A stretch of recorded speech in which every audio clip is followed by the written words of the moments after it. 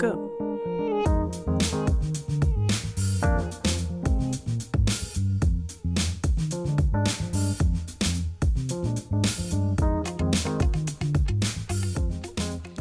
Hello, everybody, and welcome back to the Finckcast. I'm so delighted that you're joining me today because we've got a really special show.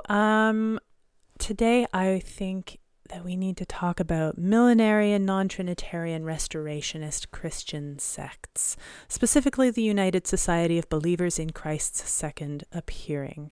Before you turn off, what I'm talking about is the Shakers. So if you aren't that familiar, or if you are, either way, I think that it's an interesting thing from an artistic and a woodworking perspective to dip our toes a little bit into this particular group of people, because hot dog, they have had a huge influence on, my inclination is to say, oh yeah, they've had a huge influence on furniture, but they've had a huge influence on architecture and making of pretty much everything that came after them from that perspective, technological innovation. And these are people who were incredibly skilled and oddly specific, I guess, is the term that I'm going to use. So there's no way that I can cover everything that was this particular group of people in one little podcast. But I've got a couple of resources that I've really enjoyed reading in the process of looking into this topic. I will definitely include links to them in the description for the podcast. But the first is The American Shakers and Their Furniture by John G. Shea, which includes measured drawings of museum classics, which is super cool. It's not necessarily intended to be a how-to book. The designs aren't specifically in there for you to create and copy the shaker pieces, but they are a pretty good guideline if that's what you're interested in. So if you're looking for a little bit of a cookbook for that sort of thing.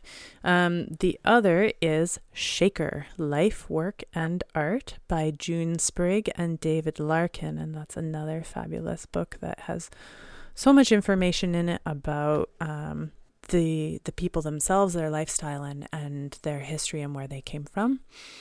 But yeah, so I guess just to kick things off, we're going to go with a little bit of background of what it is that I'm talking about.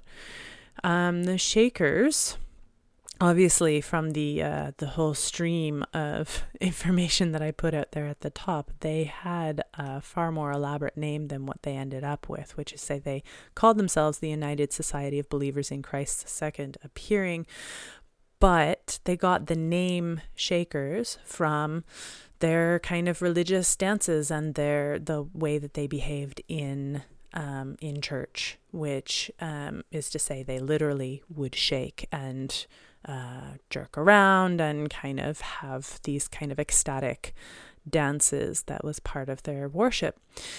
It seems like that's a name that was given to them by outsiders, but I think that they ended up kind of taking it on and just rolling with that, because the Shakers themselves have labeled all of their products sort of after a certain point as being shaker made. So they definitely took on that title and rolled with it.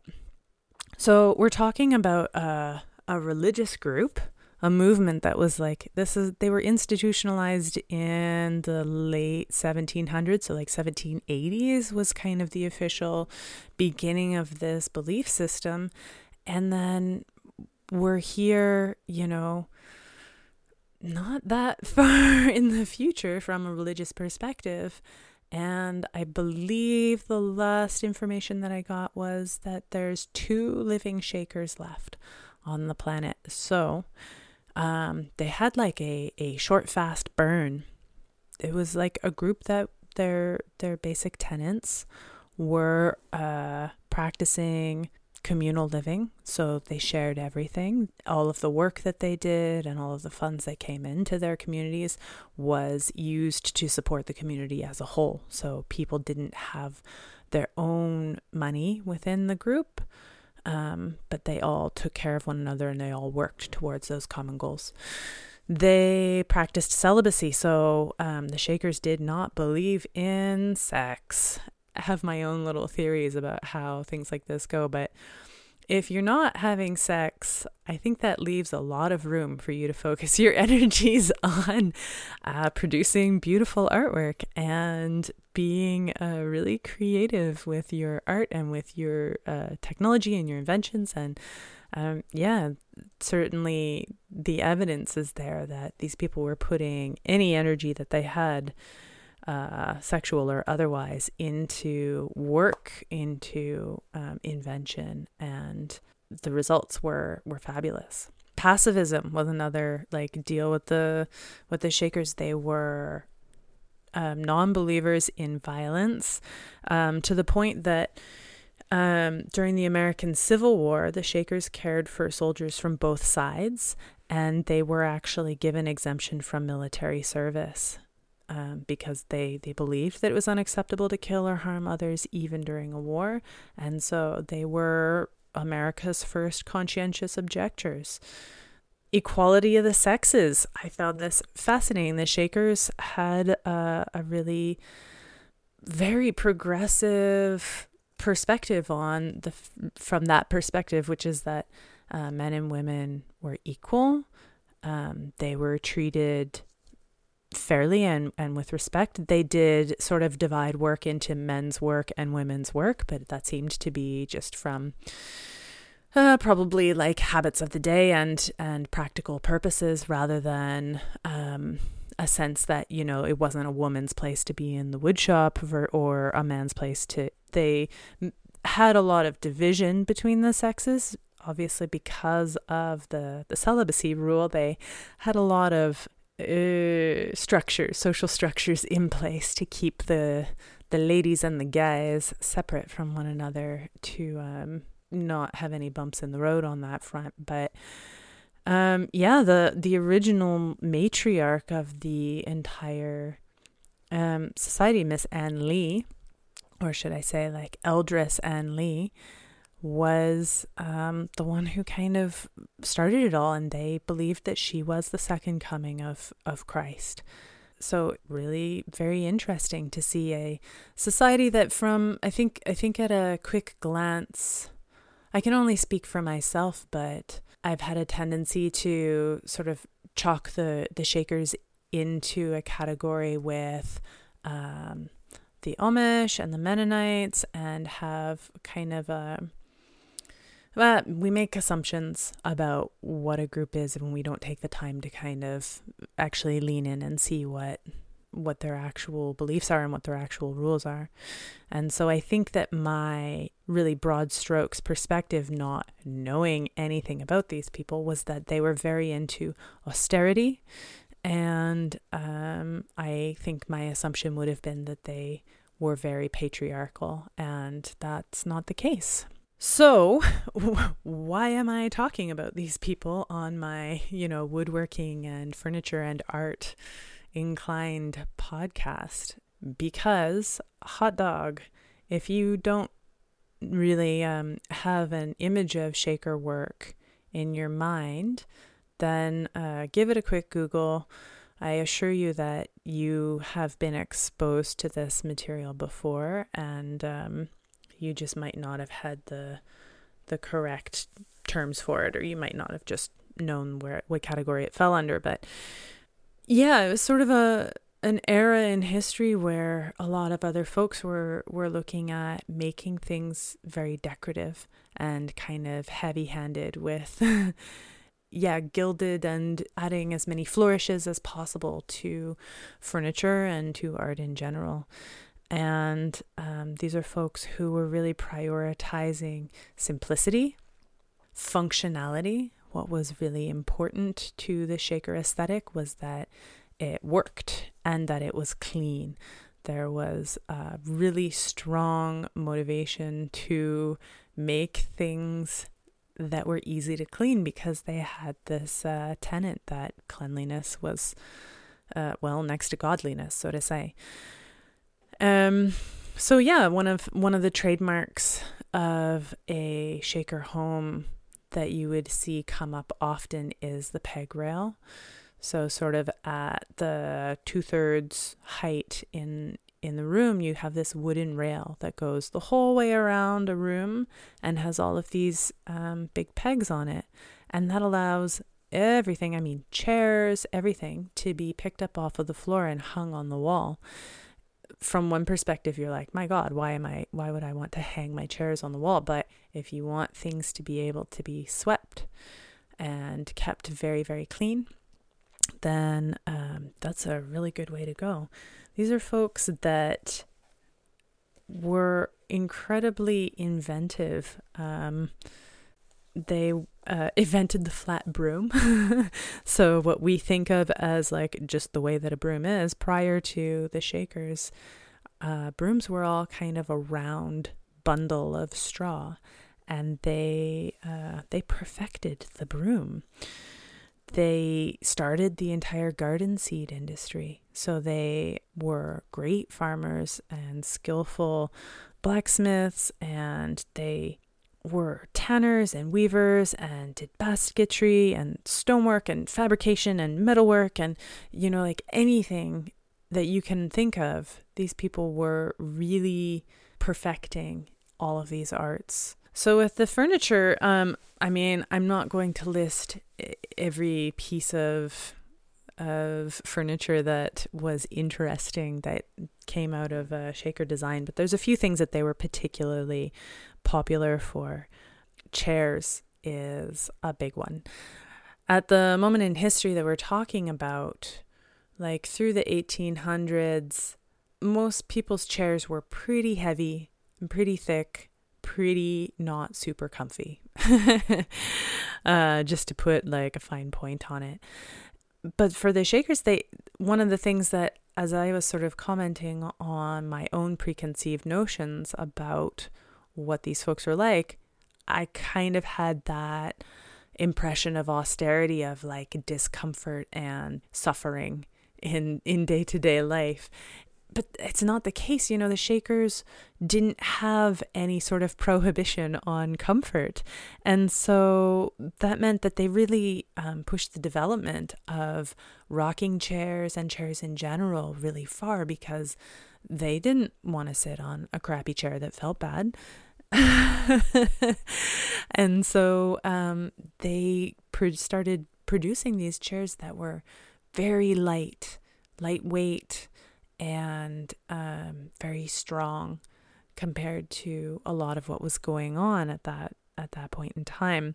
They began producing and selling their chairs in, I think, about 1850.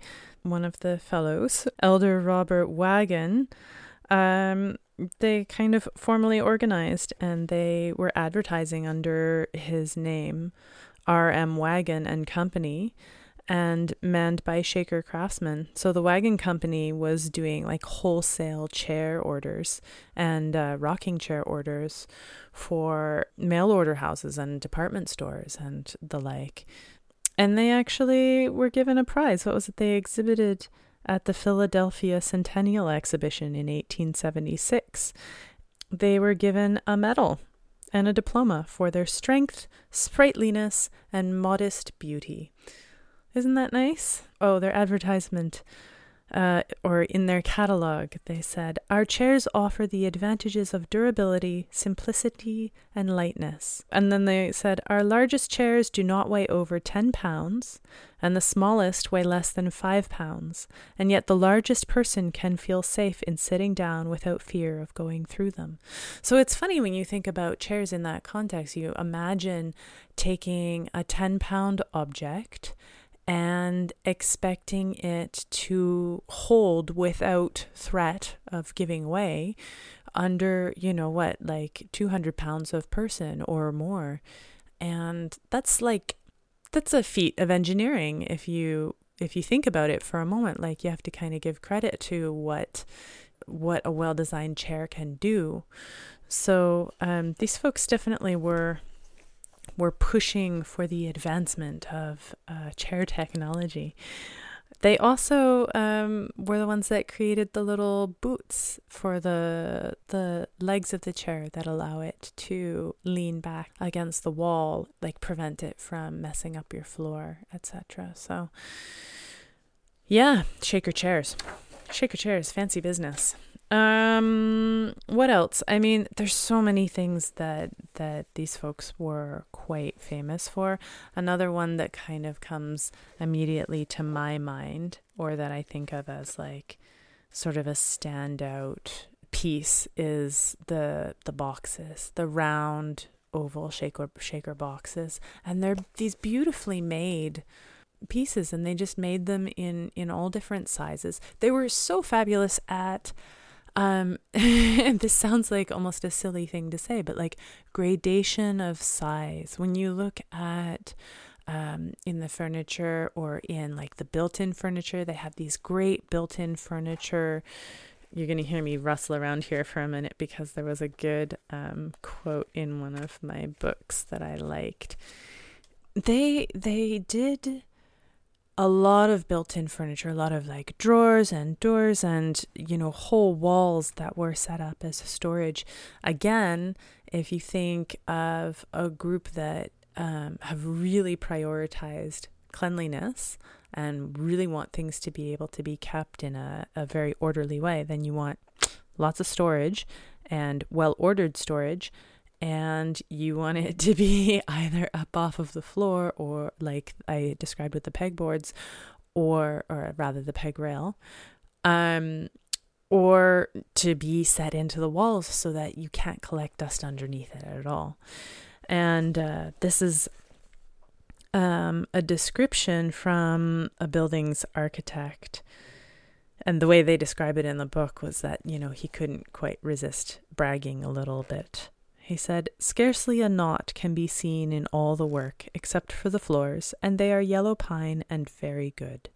There are 100 large doors, including outside and closet doors, 245 cupboard doors, 369 drawers.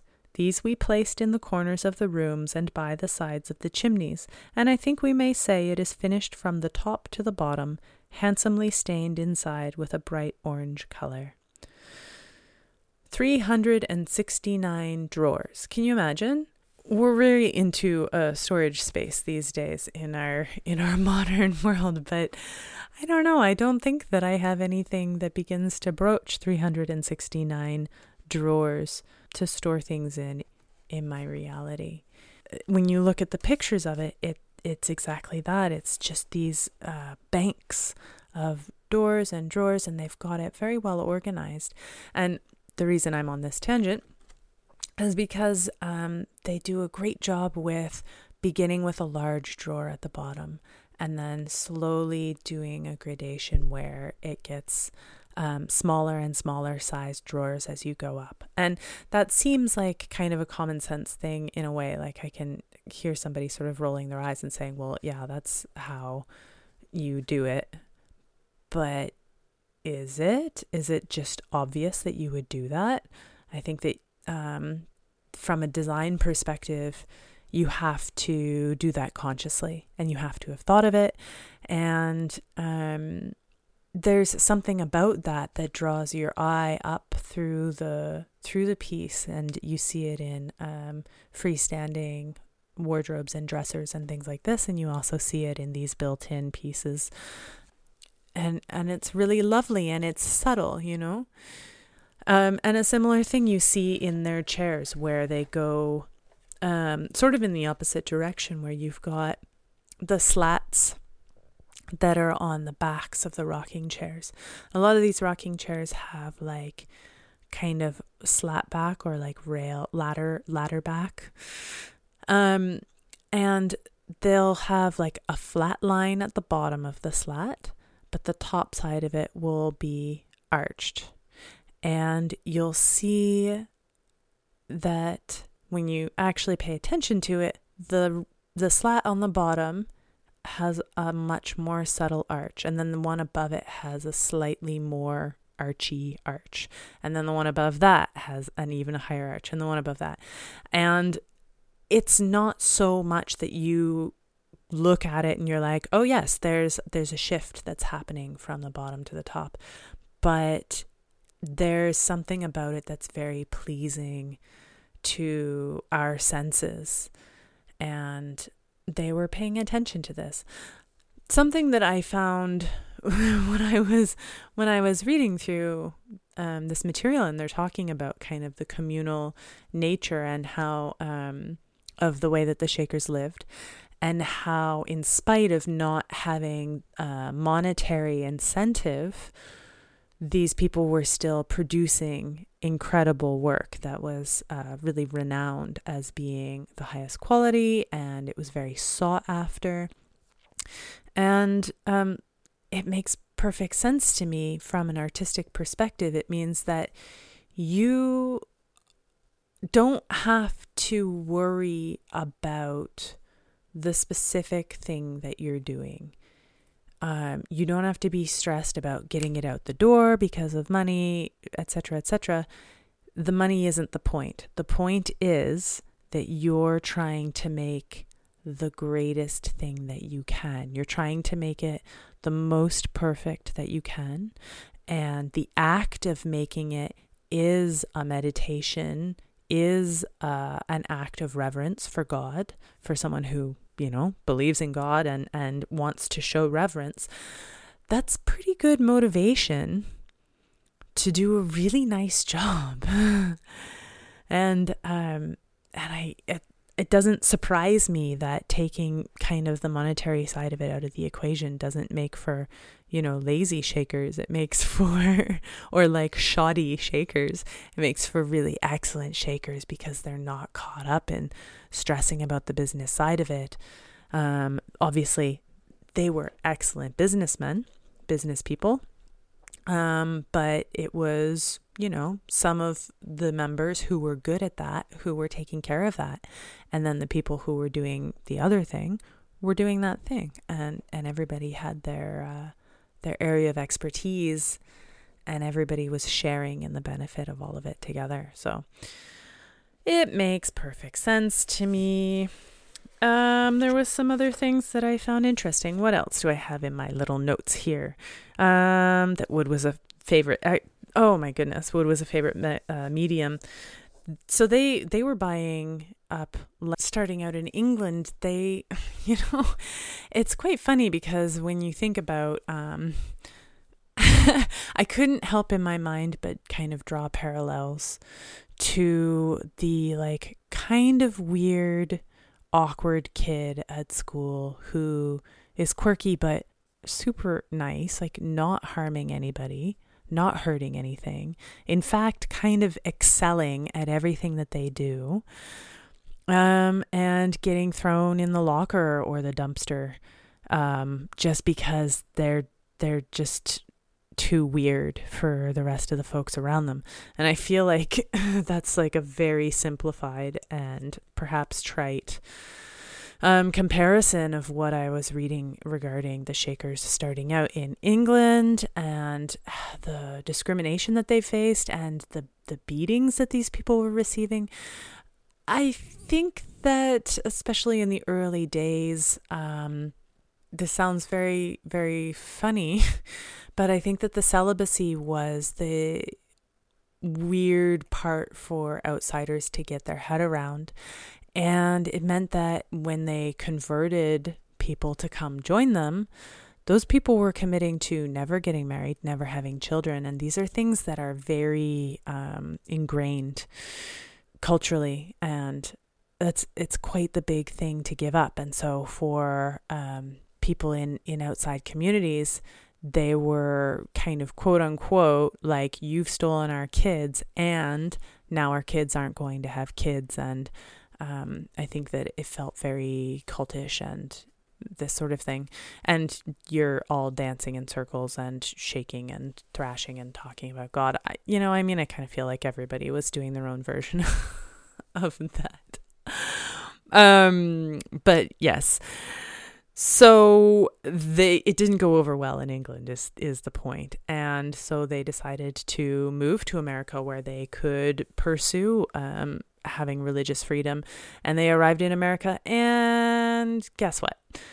Yeah, because their faith made it that they weren't able to swear an oath of allegiance, it meant that they were persecuted in the US as well. Like, to the degree that they were imprisoned on 6-month terms. They again just suffered terrible beatings and violence at the hands of people who clearly didn't understand what it was that they were all about. So they were, definitely taking what's the expression? You turning the other cheek. Clearly, I was not raised in a very religious home, so I don't have a lot of well-ingrained vocabulary for it. But yeah, these folks were having a really tough go of it. And one of the early things that they were getting under their feet was that they were showing up in a new place, and they'd just start working the land, and they started developing water turbines to operate sawmills. So they were very inventive with all of that. They were very skillful at business. And their communities in the early to mid 19th century, they were pretty independently wealthy. It's very interesting because you're talking about a faith that didn't really believe or approve of worldly wealth.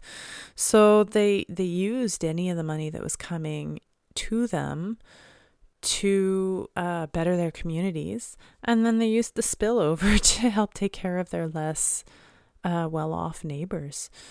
These are folks that were incredibly skillful business people, and they were working very hard, but it was all for the purpose of, the motto of put your hands to work and your heart to God came from Anne Lee.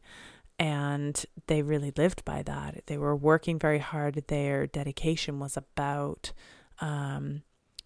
bettering technology and advancing everything forward, all in the name of doing it for God, not for money on this planet. So, once they had the money in hand, they were like, well, we're going to continue investing in our tools. They absolutely believed in whatever was most technologically advantageous. I thought that this was fabulous, that the first circular saw blade was invented in 1810 by Sister Tabitha Babbitt. So even our first circular saw blade came from the Shakers.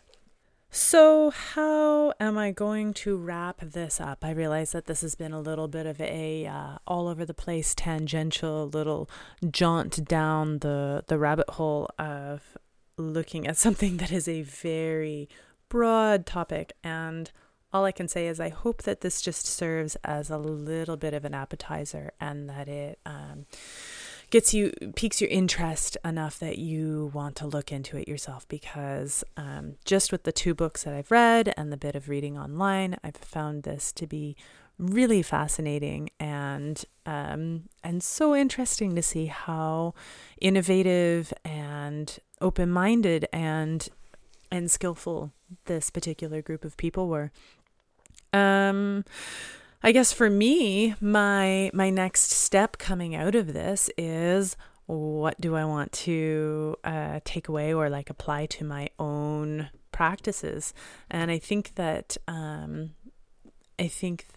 would love to have a go at making some of the shaker wooden boxes. If you aren't familiar with the oval boxes, just bust out your Google there and do shaker oval wooden box, and you're going to find them. They're very beautiful. They're very practical, as everything that the Shakers did was. And they have this great joinery that they called swallowtails. And I mean, joinery, it's just a way of cutting the outside seam on these boxes so that they're less susceptible to swelling and shrinking.